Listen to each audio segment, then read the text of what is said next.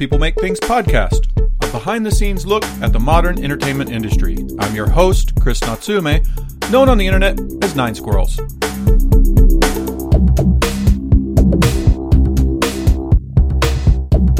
So, we are now talking to one of my good friends, probably one of my best friends in the game industry, and also probably one of the top game entrepreneurs working in Asia today, Jan Marshall. He's actually coming to us from Bangkok, and I wanted Jan to do a quick interview or a quick introduction of himself. So, Jan, why don't you tell us why we should care about you? So hi everybody. Why you should care about me, I'm not so sure actually, but apparently you do, since you selected me to take part in your podcast, which I'm kind of glad about. But yeah, I'm basically, I've been doing games for about 20 years now, 21 years in fact. First 7 years at Ubisoft in France. I'm French originally.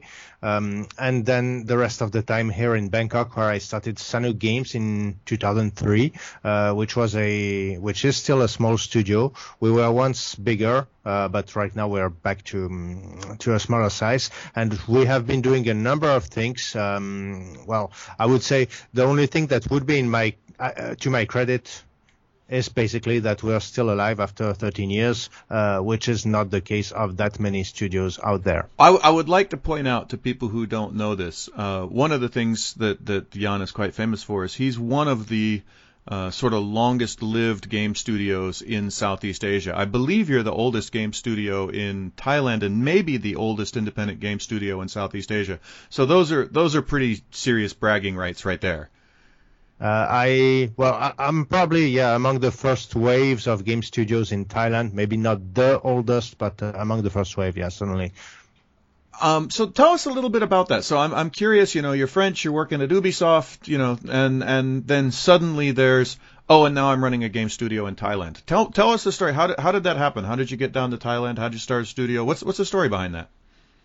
Oh, well, to keep it short, I was bored. I was bored of my life in Paris. I was bored with my job. Ubisoft is a great company. I'm not going to talk shit about them. But at that time, I was a programmer, and I had done scientific studies. Then I started as a programmer, and that was great. But I wanted to somehow evolve to other positions, and that was not possible, especially for me, as what happened is that I had a good start of career there, but eventually I had no sense of politics, and I got somehow crossed with the wrong persons. The opportunities were quite limited, so I was looking to doing something else. I was willing to basically, when I reached about age 30 or in my late 20s, I was like, okay, I have been reasonably successful at life by standard metrics. Like I have a reasonably secure and reasonably high-paying jobs, and etc. My parents can be proud, whatever, but I'm really not happy. I was like, okay, if I'm going to do this, it's going to be now or never, because it's not the kind of thing you do when you're 45. So I'm going to just resign and go to another place. I want to explore the world and start a business. And I thought like the most realistic business I can try and start is to just sell outsourced game development service from a place where the cost of operation is cheaper than in Europe. There are many such places, and you may wonder why Thailand. Well, the answer is why not. I didn't know that many places. I wanted a place where indeed it would work for business and the quality of life would not be that bad. But I mean, had you ever before then actually been to Thailand? Had you ever like gone down and been like, oh, this place is nice? Yeah, like 1 week on holiday. So with 1 week's experience I'm assuming Bangkok. You were on holiday in Bangkok, or were you in some other part of Thailand? Yeah, I toured the country, in fact. I didn't really know the country before I came, but it's not like there was any other country I knew better, to be honest. But I mean, so without any language skills or any like meaningful knowledge of the country, you're like, yep, I'm going to go to Thailand, I'm going to start a business in Thailand. Yeah, pretty much. I gotta say, I've always, this story's not new to me. I've known it for years, and I always tell people this is one of the ballsiest things I've ever heard in the game industry. For me, it took years and years to get up the guts to start my own game company, and I worked for a bunch of different game companies before I did. And you didn't start much later than me, actually. But like but when I later. did, I didn't go to a country where I literally don't even know how to speak the language, and just moving to Thailand and starting a whole new life in Thailand, that by itself is a ballsy move. But to do it at the same time as starting your own first studio, this is a pretty serious double whammy. I mean, how did you like emotionally deal with that? Before answering that question, there's one bit of context that I should bring, which is that, the Southeast Asia went through a big financial crisis in 1997. Yeah. And in 2003, it was still recovering. And, obviously, in Europe, things cost more than in Southeast Asia even now. But back then, it was crazy. Like with a minimal European salary, you could be like like an emperor in Southeast Asia. I mean, the difference was astounding. Sadly, no longer the case. Well, I mean, it depends on which side you're looking at it. But anyway, so with a rather reasonable investment, I could try my luck, and hiring people wasn't so expensive by European standards. And but I mean, without language skills or without connections or anything like that, how did you even find your first employees? How did you get started with this? Just to finish with my point. I think the balls would be to start a business in France with the cost of operations and all the constraints that you have there. I don't even know how you start a game studio in the developed world anymore. Yeah. Like to start a studio in San Francisco or Paris or London, I don't know if I'd call that balls or just like ignorance. I don't know how you would do that anymore. Right. Now to answer the question, emotionally, I kind of, it was okay. I must admit, the week before leaving to Thailand for good, I had some moments where I freaked out. I was like, am I really doing the right thing? Like jumping without a parachute, and I don't know where I will land, and I don't know how things will be. I'm giving up the middle class life in Paris for that. But at the same time, I mean, it was the process of maturation of decision that had been going for years, because I was really not happy, neither on a professional nor on a personal level, with my life in Paris. So eventually, how did I do it? I think you're right to point out that finding people to hire is by far the highest challenge. Aside from that, there's really nothing that money cannot solve. The administrative process of registering a company in a language that you do not speak is taken care of by somebody whom you will pay to do that. But I mean, in terms of you're in Bangkok. All right, I need programmers and I need artists. How do you even go about interviewing people and getting them into the studio when you don't even speak their language? I mean, you're limited to people, I guess, who can speak English, but how did you even make those connections? Before going there for good, I spent 1 week there 6 months earlier. That was not the week of holiday. That was another week I spent there.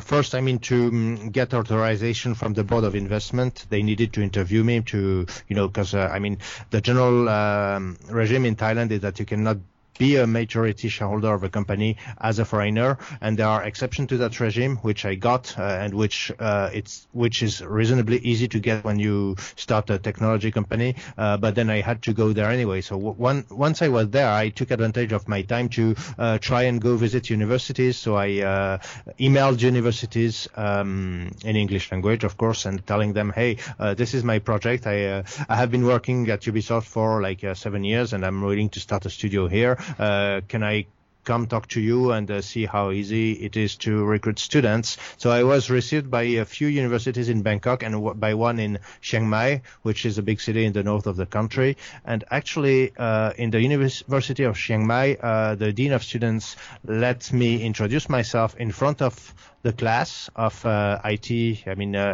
software engineering students. And 3 of them applied with me when I started the company, so I was lucky with that. Did you hire any of them? All 3. Yeah. Well, there you go. Well, Two of them stayed a short time, in fact, but one of them stayed more than 10 years. He just resigned last year, eventually. Oh, wow. So I want to turn a little bit to games. So how are you doing? It's a really rough industry these days. I know you and I have talked about this a great deal. You know, with the rise of free to play. And I don't want to get into big free to play bashing or whatever like that. I'll do that in a different podcast. How are you surviving? How are you getting through this rough time in games? And you know, you've had other rough times. You say, you know, you were larger at one point, you've contracted now. I know that's not the first time you've expanded or contracted. How do you get through these rough times? How are you still here after 13 years and other people aren't? Well, it's circumstance, I would say.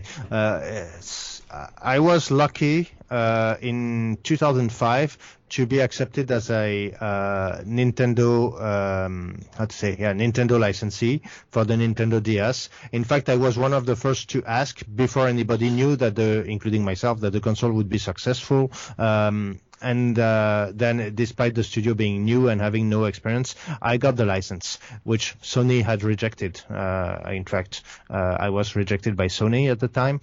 And it turned out that the Nintendo DS became very successful very quick, and publishers were hungry for small games that they could publish, and they would pay like $50,000 for a Sudoku at the time. It was crazy. So that's where in 2007, 2008, I was lucky to make a lot of money, and at that time the cost difference between the West and the East was still significant.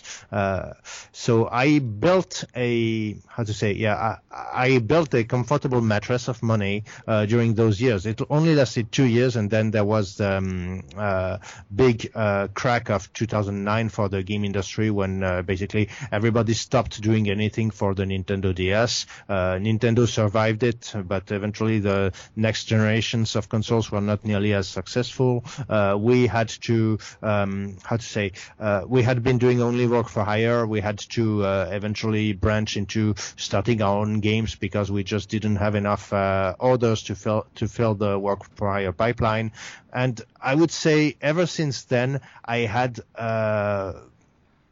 been running a business that was either barely profitable or making a loss, and I have survived because I had this initial comfortable mattress. Retrospectively, I can tell myself, okay, I should have cashed out back then, and I would be richer than I am now. But eventually I stayed, and we hit a low really last year, the beginning of 2016. There was no more cash. We all did, Jan. That 2016. Yeah. I mean, it was a terrible year. I don't know a single developer who said like, "Wow, 2016 was awesome." I don't know anyone who said that. Yeah, at that time we had no cash. We didn't see any order coming in the pipeline. We could barely survive. We contracted the cost to as cheap as we could be, to be honest, at that time, although I didn't tell anybody because that would have been the immediate end of everything, I was really considering shutting down the business. I was like, okay, what are we fighting for? There's nothing left. And, eventually, somehow I didn't shut down. I managed to find smaller, tiny deals here and there, even non-games like a website development, whatever. And we survived through the year. And then, at the end of last year came from one of our historic clients, the biggest order we've ever dealt with. And now we're hiring again, and we're doing everything we can to do that project properly. So if you don't, I'd just like to point out, and this is an experience that I've had as well, and that other successful devs, our studio's been around about 11 years, not quite as old as yours, but in a similar world. And it's this story that you're telling of, when the times were good, we made a lot of money, but we didn't do anything stupid with it. We stuck it all in the bank, and we didn't go out and buy Aeron chairs and Razer scooters and a big, huge studio. And, at BoomZap, we always make the joke that we never bought T-shirts. You always see the studio that they do well, and the first thing they want to do is like, how do we spend this money? Let's buy everybody team T-shirts. And so everybody gets that, though. I know, but you get your shirts cheaper in Thailand. But even so, like this idea that that when the times are good, you have to spend the money. And the studios that do that are the ones that when the times get bad, they don't have that mattress, like you say, to fall back on. And they've forgotten how to live cheap. They forgot, Boom Zap went through a very similar curve. We had very good times, we had very bad times, and during the bad times, that mattress of money from the good times and those habits of not spending a lot of money and being a very cost-effective studio, that's what gets you through those times, and that's the difference. It's, if you can ride it through those bad times, sooner or later, it'll pick up again. And the studios that close down are the ones that can't ride it through that bad time, and usually they can't ride it through that bad time because during the good times they spent their money, or they developed bad habits, or they were scared to and it's I know as a business owner, one of the most shameful things to go to a game convention and admit to everybody is my studio's smaller than it was last time I talked to you, right? That's this clear sign of failure. But on the other side, that's what you have to do if you're going to stay alive as a studio. Yeah, I would not be ashamed. I mean, I am. I go to studio. I can remember. We were up to 97 people at one point, and right now we're about 30. And so that's a lot of people who I had to look in the eyes and say, I fucked up, and because I fucked up, I don't have the money to pay you anymore, and it's not your fault, it's my fault, and shit, sorry, man. Right? And I had to have that conversation with whatever 97 minus 30 is. What's that, 30 or 67 people? That's a lot of people to have that conversation with. It's a lot of failure to deal with. And then you go to a conference and somebody says, how are you doing? And you have to say, well, we're 67 people less than we used to be. But if you don't do that, then you don't get to go to the conventions anymore because you don't have a company anymore. And that's the opposite side. So you have to fight your way through that. And it's people don't like to talk about failure in the industry because you always have to have that bullshit glow of success, Right. Actually, I think that one lecture subject that's really severely missing from all of the conferences I've been to is how do you handle failure? How do you manage the closure of a studio? Because we've seen so many times I've seen that in Thailand, I've seen that in France, in fact, studios that close and basically drag down a number of partners with them because they don't pay the bills and etc. And I think most of the times, as much as I have seen, it's because the founders of the studio are in such a level of distress that they don't realize that basically that they are behaving badly to the partners who have trusted them, or that or even they realize that, but they don't realize the long-term consequences it has, because when you create debt that you don't repay, eventually you pay it with your reputation and you're done in the industry. Yeah, it's interesting. I've been through many studio closures. Luckily, I haven't had to close my own studio yet, but I've certainly been through, at various levels of management, the closing of studios that I worked at. And the one thing I learned that's been critical for us and our success has been to be very open and very honest with the staff about how things are going. When things have been bad at Boom Zap, nobody's been surprised, because the worst is when you have to do those layoffs and you have to surprise somebody with it. Oh, things are going great. And then the next week, oh yeah, half of you don't have jobs. And you hear that story over and over in the game industry, and you just think who the hell did that help? And so I've tried, and it's hard because it's much more challenging to keep a studio and a team motivated when you're honest with them about how bad the chances of success are. Right. Yeah, that's a difficult balance to find, indeed, because if you're too gloomy because you somehow have are very much doubting yourself whether the business will continue, and you expose that bluntly to the team, you can be sure everybody will look for a job, and you can't blame them. At the same time, well, if you or even if they're not looking for jobs, they're like, why am I working so hard on this? It's never going to ship anyway. There's this once you admit defeat, it's very hard to get anyone excited, and so it's It's a difficult place to be honest with your staff and honest about how things are going, and at the same time keep people motivated, keep people from going and looking for work. It's a real challenge, but we never talk about this in the industry, and every single studio goes through it at some point. I don't know a single game studio that hasn't dealt with this, but we never talk about it.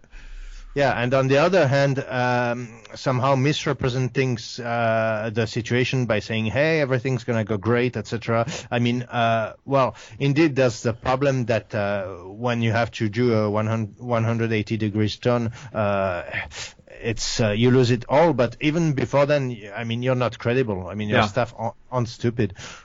Yeah, they and that's the way I've always felt is they can read the writing on the wall, and if you're honest with them, then at least they know you're being honest with them.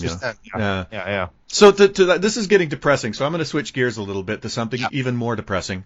So you and I were both just at Casual Connect in Berlin, and I don't know how much time you spent over at the Indie Prize booth. I went over to the Indie Prize booth and looked at all the projects in Indie Prize, and there were good games and bad games and a mix. But just historically, I know that in 2 or 3 years, 90% of the kids that I saw over there aren't going to be in games anymore. Just historically, that's true.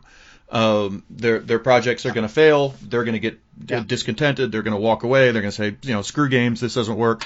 And most of these kids won't be here in 3 years. Almost all of them will be gone in 5. Maybe 1 or 2 of those companies or projects or people will still be here. What can we do for these kids? How can we help them? What information can we give them to better their odds? Well, it's true that the vast majority of them will no longer exist as their present teams or projects or however or whatever. But I think, well, some of them, if they want to work in the game industry anyway, I mean, they will. I mean, doors of bigger studios will be open to them. That's also what happens. And well, I mean, we know for a game professional, whether they work for a small indie studio or whether they're working for Ubisoft. Last time I checked, the longevity of a game development professional is 3 years. That's the average amount of time that a human being stays in the game industry is 3 years. It's actually a little bit less. It's pretty brutal. The people I know. Well, of course not among the people we know, because the people we know are a bunch of old timers who've been in the industry forever. Right. But if you look at the whole industry as a whole, the last time I checked the figures, the average longevity of a game developer was about 3 years before they were like, yeah, fuck this shit, and got out. Yeah, some will. That's obvious. But so how do we make that better? If there were one person, let's say it was your daughter, and she decided she wanted to be a game developer, God help her, and you were going to give her some advice to be like, okay, you're gonna power past the 3 years that everyone else wimps out at. What would you tell her? Well, I mean, every 2 years in my children's school, there is this career day where volunteer adult professionals go and talk to kids, and I always go, and I'm the only one working in games who did that. And kids, I mean, there's always a bunch of them who do have an interest in games. And I tell them, well, this is driven by passion. This is not an industry that manages a lot of money. It's not like automotive or healthcare or whatever. I mean, people will never spend as much for gaming as they do for other parts of their lives. So your dedication and your efforts are not likely to be valued as much as they would be in other industries. And if you make the choice to go in games, you have to be ready to accept that. I mean, of course, there are exceptions. There are success cases, but the odds are not that you will be one of those. So yeah. That's it. Well, I mean, I do the same things. I get asked to talk to, young college kids or high school kids. And I mean, I'm probably a lot more negative than you are. My core answer is, if you're thinking about getting into games, don't do it. I do that. I'll tell you, I do that for those who tell me they want to be artists. Because I tell them, listen, you are at an international school whose tuition fees, even for primary or junior high, cost an arm and a leg to your parents. And I don't think your parents want you to earn $500 a month later on. Well, I mean, I guess for me, a lot of people come to me and they say, "Oh, I really want to make games," and I say, "Well, do you want to make games or do you like games?" I mean, I like to watch movies. I like to listen to music. I love music. Music's my favorite thing in the world. I like music more than I like video games. I'm not a musician, right? And the skill and the art and the craft of being a musician and making music is such a radically different thing from the skill and the art and the craft of listening to music, which has almost no skill or art or craft, right? And people seem to get that. Like they can look at a guitar and be like, yeah, that looks like a lot of work to do. So I'm not even going to pretend that I'm going to be a musician. But when they look at games, for some reason they kind of get lost and they're like, well, I know how to make a good game. I know what's fun. And they all say the same thing. I want to be a game designer because I have all these ideas for games. Well, I got some great ideas for a book too. That doesn't make me an author, right? Right. And it's very difficult for me sometimes to not get real dismissive of their dreams. And I try not to be too dismissive. But my when I get invited to those things, my first answer is, unless you have actually tried your hand at making a game using, Game Maker Pro or something like that, and found that experience enjoyable, you probably shouldn't be dreaming of making a game. It's probably, but let's move aside from that to get away from that. I think let's take somebody who's actually in the industry. We're talking about these guys that were over at the Indie Prize. Mm-hmm. They're making games. They know how to make games. They're obviously inspired. They're here. They want to make a go of it. What do you tell those guys? How do you help them still be here in 13 years like you are, or I guess now 20 years that you've been in the industry? Well, the hard truth is that not all of them will be. That's a fact. I think, they somehow know it when they go into it, or they have to, actually. They have to know it. The thing I would say in what I have seen is that, many of them really do what they have in mind without much consideration for marketability. And I would tell them, hey, this is doing what you want to do and what you're good at is one thing, and it's important actually, because if you try to tackle a domain in which you have no expertise or no knowledge, you are very likely to fail. But it has to coincide with an actual market opportunity, and you should learn that early enough. In fact, learn what the market consists of, and what your chances are, what your revenue projections are, even if actually it's very hard to make revenue projections, because it can go from 1 to 10 or even 0 to 10. But what the median revenue projections are for the game platforms and genre that you're doing. This kind of thing, so that they can understand what they are getting themselves into, and also obviously what the competition is. What games are you putting yourself up against? Because if you're going to do like a first-person shooter that looks like the new Doom, for example, you don't have a business, because who's gonna play an indie game that does that? Yeah, I see the same thing. I remember when I made a point. I actually took an hour and a half at the end of each day to go, play all the games over in the Indie Prize, because I was very interested in what's going on these days. Yeah. While I saw a lot of stuff that was interesting, it's exactly like you said. I did not see a lot of products there where I thought to myself, the industry is wanting this. There's a bunch of people out there who want to play this. There was a lot of stuff that you looked at and you were like, well, that's interesting. That's really fascinating. And you played it for 5 or 10 minutes and you thought, well, that's interesting, from a sort of intellectual standpoint. Right. But when you asked yourself, is this something that's going to go up on Steam and people are going to want to play a lot of it and they're going to put money down on it? Are streamers going to stream this for a couple weeks and get into it? Is there something that requires me to pay into it? The answers were no, right? Yeah, there's many steps. There's the suitability for platforms. There's the discoverability. Will people even know about this game? Then there's the capability of the game to attract the interest of the audience. Then indeed there is the the capability of the game to retain the audience and to have a word of mouth that works well. So there's many factors indeed, and it's rare to find an indie indie project that doesn't fail in multiple of those factors. Yeah. So, all right. So that's all the negative side. Let's try to take something a little more constructive out of this. Where do you get your ideas from? When we talked about when you put a project together, you have to think about the marketing, you have to think about how you're going to sell it, you have to think about your audience, you have to think about whether or not your company is capable of making something in that space that's going to be competitive. We know all of that. So when you sit down and you try to put your ideas together, when you're coming up with something new, what's your process for doing that? What are the nut and bolts about how you do that? Okay, so, my company does two things. One of them is bringing our own games to the market through the digital channels, and the other one of them is work for hire for publishers.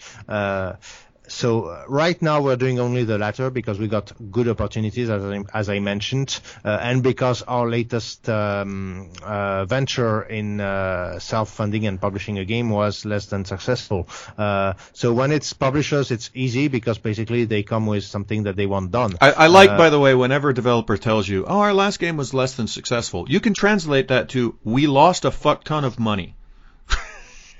I haven't done cost control because I'm that bad at business management, but I don't think we lost a fuck ton of money. But yeah, I have recently. I can tell you, I've done some projects that I genuinely lost a fuck ton of money. Okay. So yeah, so maybe I'm projecting. Yeah. No, it was not a complete failure. I mean, unfortunately, the console manufacturers don't want me to publish the figures, so I won't. But I think it was in the median for indie games on those platforms. But still, it's not good enough. So yeah, it was a Bomberman clone, by the way, called Bombing Bastards or Bombing Busters. So yeah, how did I pick this idea, for example? In fact, well, that was typically the market analysis. Like, hey, where's Bomberman gone? Why is there no Bomberman? Oh, Hudson has been purchased by Konami, and Konami has not been interested in developing this brand anymore. Wouldn't there be some people who long for the brand and would like to play this game, and etc.? Let's make a clone. So that was my idea. So when you say it was not as successful as you hoped it would be, what do you think went wrong? Where did you miss out? My idea was not that great because yes, people long for the brand more than they long for the gameplay, and the idea of a clone is unappealing to most. So there's that. There were problems with, in fact. At that time, choosing Unity to go on console was not a good option, and we lost a lot of time to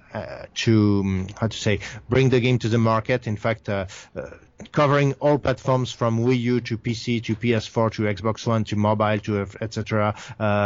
Took us more than 2 years in total, just because at that time Unity was not quite ready, and by the time it was ready, it was no longer the same version of Unity, and that's a long time on a Bomberman clone too.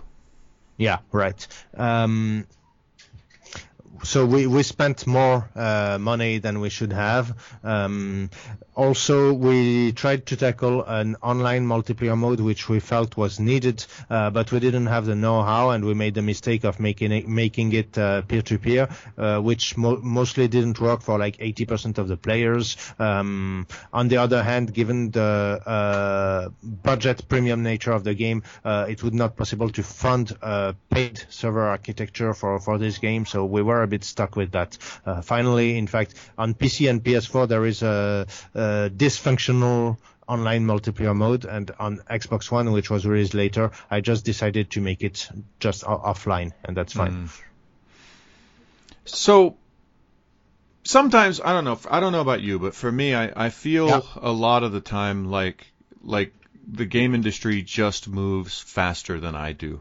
You know, you start a project, and by the time you're neck deep into the project, the industry has already moved on, and you seem like you're working on yesterday's project. And it constantly seems like every day you pick up I say pick up the newspaper. Nobody reads a newspaper anymore. You open up the internet and you start reading through whatever it is you're reading, and you realize that somebody has gotten the jump on you and done something that's one step ahead of what you're doing, and it's constantly that way. The industry moves so fast. How do you handle this? Because I haven't figured out a good solution for it yet. What's been your solution for somehow keeping up with the pace at which the industry moves? Well, if you follow the trends, then you're going to be late by definition, I would say. It's probably willing to surf on a trend is only viable if it is even on very, very short project like Flash games, or I don't know. I mean, well, those don't exist anymore, but you see what I mean. If you have any significant development time, then don't follow ephemeros, is that a word? Trends. Rather, I would say you probably, some of the successful studios over time are successful because they find a niche in which they can somehow have a public that will follow them at their own pace, and they don't follow trends. They exist somehow in their own reality, in their own world,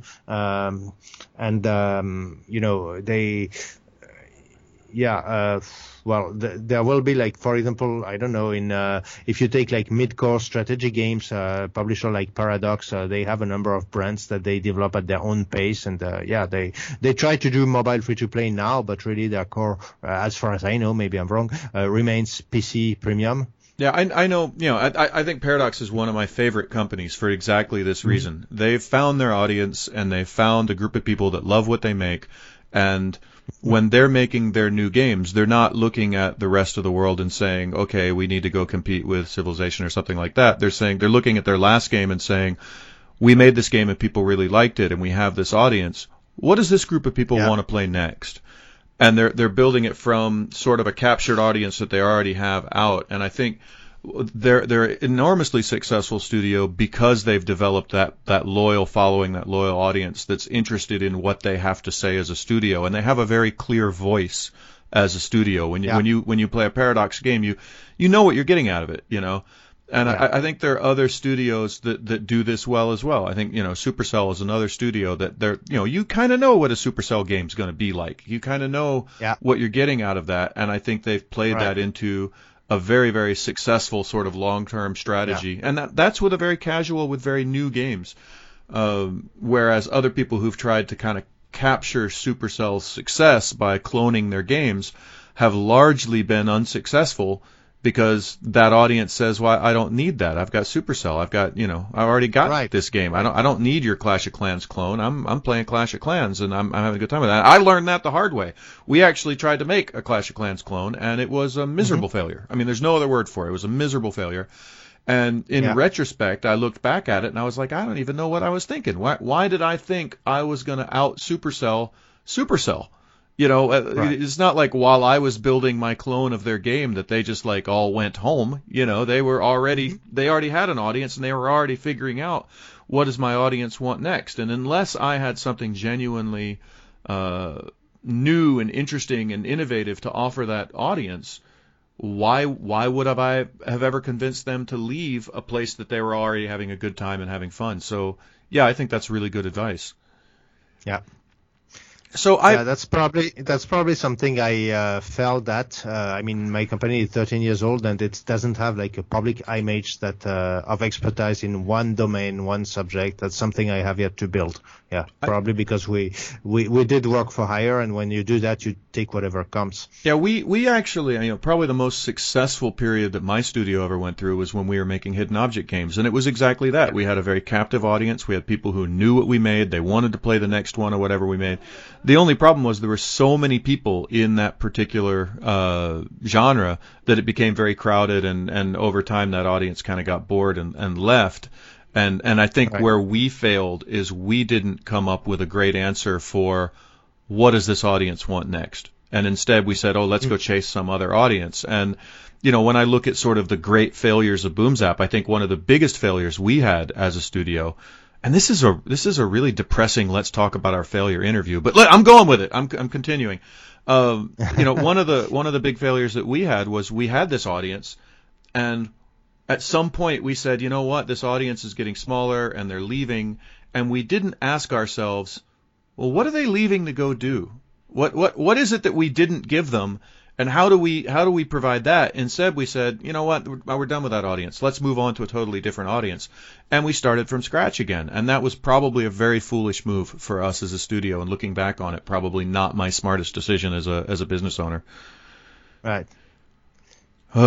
So anyway, I want to shift gears to another hard topic, because we haven't talked enough about things that are hard. Stepping away from games and game development and that sort of thing a little bit, and just talking about being an entrepreneur, I know for myself, most of my best friends actually are other game industry veterans, and largely they're other people that run game studios. If I were to go through a list of like the 10 people I spend the most time talking with, I think 9 of them run game studios. So how do you, for me, this is sometimes problematic because there's this weird world where you've got friends who are in the business who are at some level competing with you, sometimes working with you, sometimes they're working with people that you don't like, or they're working with people that you do like. How do you sort of set in your mind how you work in a world where your business life and your personal life, because I know a lot of your personal life is game industry as well. How do you separate that in your head? How do you live in a world where your business and your personal life are so deeply intertwined?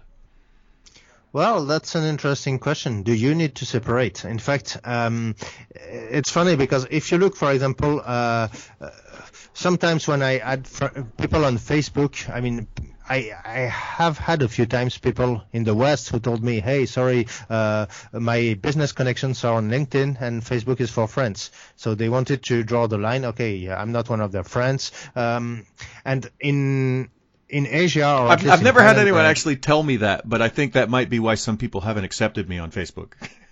Right. In fact, most people who don't accept you on Facebook, I would assume, I mean, some of them at least, would think like that. I guess the cases in which some people would actually feel the need to justify in writing were like, because I was one of their clients, so, they, not accepting me without explaining why if you say that you're not making that clean separation, how do you deal with the stresses of finding out, one of your best friends actually just got a job that you were bidding for or something like that? How do you, I've actually had that happen. I've had one of my best friends and myself both bid for the same job, and I got it, and he didn't. No, I got it, and he didn't. You got it. Okay. And it was a little bit weird. It was we got over it, but for a little bit it was kind of funky and weird. Like, how do you deal with that? Oh well, that's life, you can't, jealousy is not a productive feeling. So, I think, if my friend would have the job, I would be happy for him and I would move on. It's easy to say when you're not in a situation of dire financial need or anything. I would admit that it's probably much harder if you were really counting on this for your life. What I was meaning is that here in Thailand, people don't use LinkedIn. They use only Facebook, whether it's for friends or for business. The business groups in the Thai game industry are on Facebook. So people are not used to making that distinction match. And I think I went with that flow. In fact, I don't need to classify the relationships I have with different people. I found when Google Plus tried to compete with Facebook and ultimately failed, I found that they had one of the worst ideas they could come up with, which was to create circles of friends and to force people into organizing their contacts into circles. Yeah, I was weirded out by that too, because I don't really want to define I didn't want to sit down and put a label on every friend. Like, that felt fucked up and weird to me. And I was like, who are you to tell me that I have to classify all my friends into 8 groups, it felt very odd to me, quite honestly. Right. And well, a friend, I mean, a friend can be at some point a competitor, at some point somebody you're doing business with. By the way, I mean, a competitor is not necessarily an enemy, especially at the pace things move in our industry. I mean, you know, you better keep good relations with everybody, because you never know actually whom you will need in the future to be good with. Well, not only that, I mean, it was at the last at Casual Connect, on the last day of Casual Connect, I think we had 15 people sit down to dinner, and at that 15-person dinner, I think probably 8 different company CEOs were represented in that at that one table, and these are all people that are you know, theoretically competing with each other. And yet a lot of us are all best friends. So for me, it's been a little bit weird, but I've had to get used to it, I guess. Yeah. And well, doing business with friends is not, I mean, is not a problem to me, as long as, I mean, it's clear what we're doing. The disappointments I have had in life is when somebody pretends to help me just because we are friends, and in fact, without telling me, take a vested interest in such or such thing. That would typically be a case of, well, this guy is not really my friend. But as long as things are clear, then there should be no problem. I've very rarely run into that in the game industry. One of the, you know, the game industry's got a lot of terrible crap in it, and that we could sit and talk all day about all the terrible crap. But one of the things that I think is a real bright light for the game industry is some of the best people I've ever met in my life work in games. Just some incredible people, and a lot of them run game companies, and where I think a lot of us could be a lot more competitive and whatnot, we tend to kind of band together and chat with each other and help each other out, and it's right. Sometimes been kind of surprising me. I want to change gears one last time. I actually asked on Facebook if anyone had any questions that they wanted to ask Jan. And I actually got one question about being a foreigner and setting up a studio in Thailand. We kind of talked about that.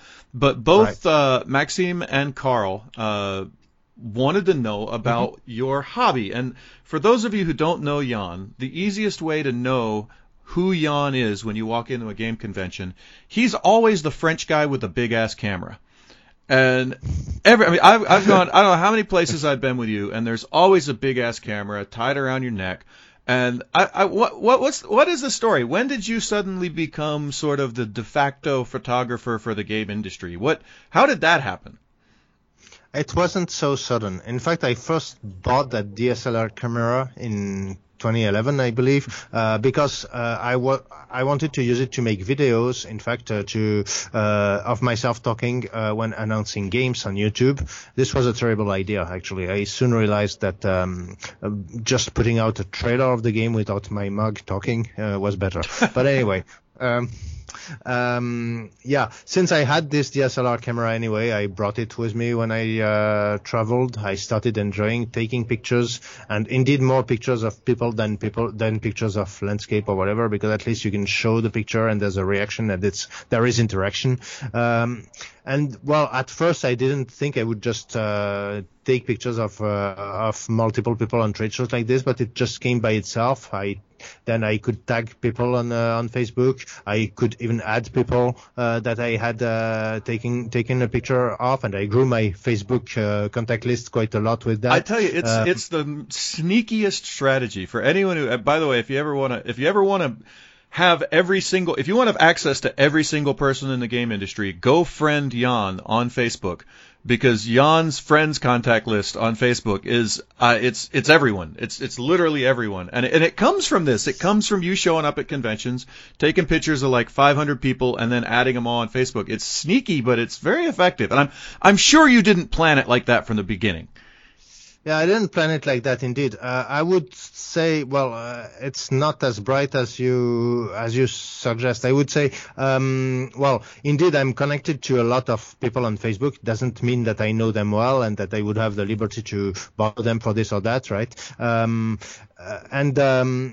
If I look at who my clients are and whom I'm really doing business with, I can tell that almost none of them are people I created a bond with through Facebook or through social media. Actually, most of the decision makers at my clients' companies, as far as I know, they don't really use social media. So yeah, I mean, being popular on social media does not, so far at least for me, translate into business opportunities. Yeah, but it does make you look cool. I mean, you gotta give yourself that. I mean, you look really popular, and we all know from high school that looking popular is almost as good as being popular. So, all right. So, last question, and this is the question I'm asking everyone from here on out. If someone were to listen to this podcast and they were to learn one thing about Jan Marshall that you were like, man, I hope everyone walks away from this podcast and they know this thing about me, what would it be? What would be the one thing you want people to like? God, I listened to this podcast from Jan Marshall and he said this thing. Oh shit, that's something I didn't expect to be asked. And well, I should give a better warning on this. Yeah, right. Yeah, that's typically the question you have to list in advance so that I can plan for an answer. Because all right, so the thing we've learned about Jan is Jan likes to prepare for these kind of questions. That's if you're going to learn one thing about Jan really would like to be asked these questions in advance. Right. Yeah. Think before you speak, and if you're not given enough time to think, then don't speak. All right, fair enough. That's a fair enough answer. All right, so thank you so much for your time. This has been fun. You and I we've talked all the time, and one of the things that I wanted to do with this podcast is I always have these conversations at we do the dinners and all the things at the conventions, and I always thought man, I wish we had just recorded that so that somebody could, if somebody were interested, they could just listen to this thing. And this has been one of those conversations. So I hope this has been fun for you. I hope this has been fun for everyone who's listening. Thank you very much. Yeah, thanks, Chris. And that's what we've got for the show today. Thank you so much for tuning in. I don't know if you tune into a podcast or clicking in or whatever you call it. In any case, we've got some more monologues and a lot of great interviews coming up. They should all be there for you to go take a look at. Please enjoy that. If you're really having a good time listening to these, then let people know. Put it on your Facebook, put it on your Twitter, put it on your Grindr. I don't know, wherever you put stuff like that. If you're not enjoying it and you want to let me know why, there's information in the info box. You're welcome to get a hold of me and let me know what we can be doing to improve. And maybe you want to just chat and say hi. So check out the Discord, say hi to everybody, and thank you very much. We'll see you on the next show.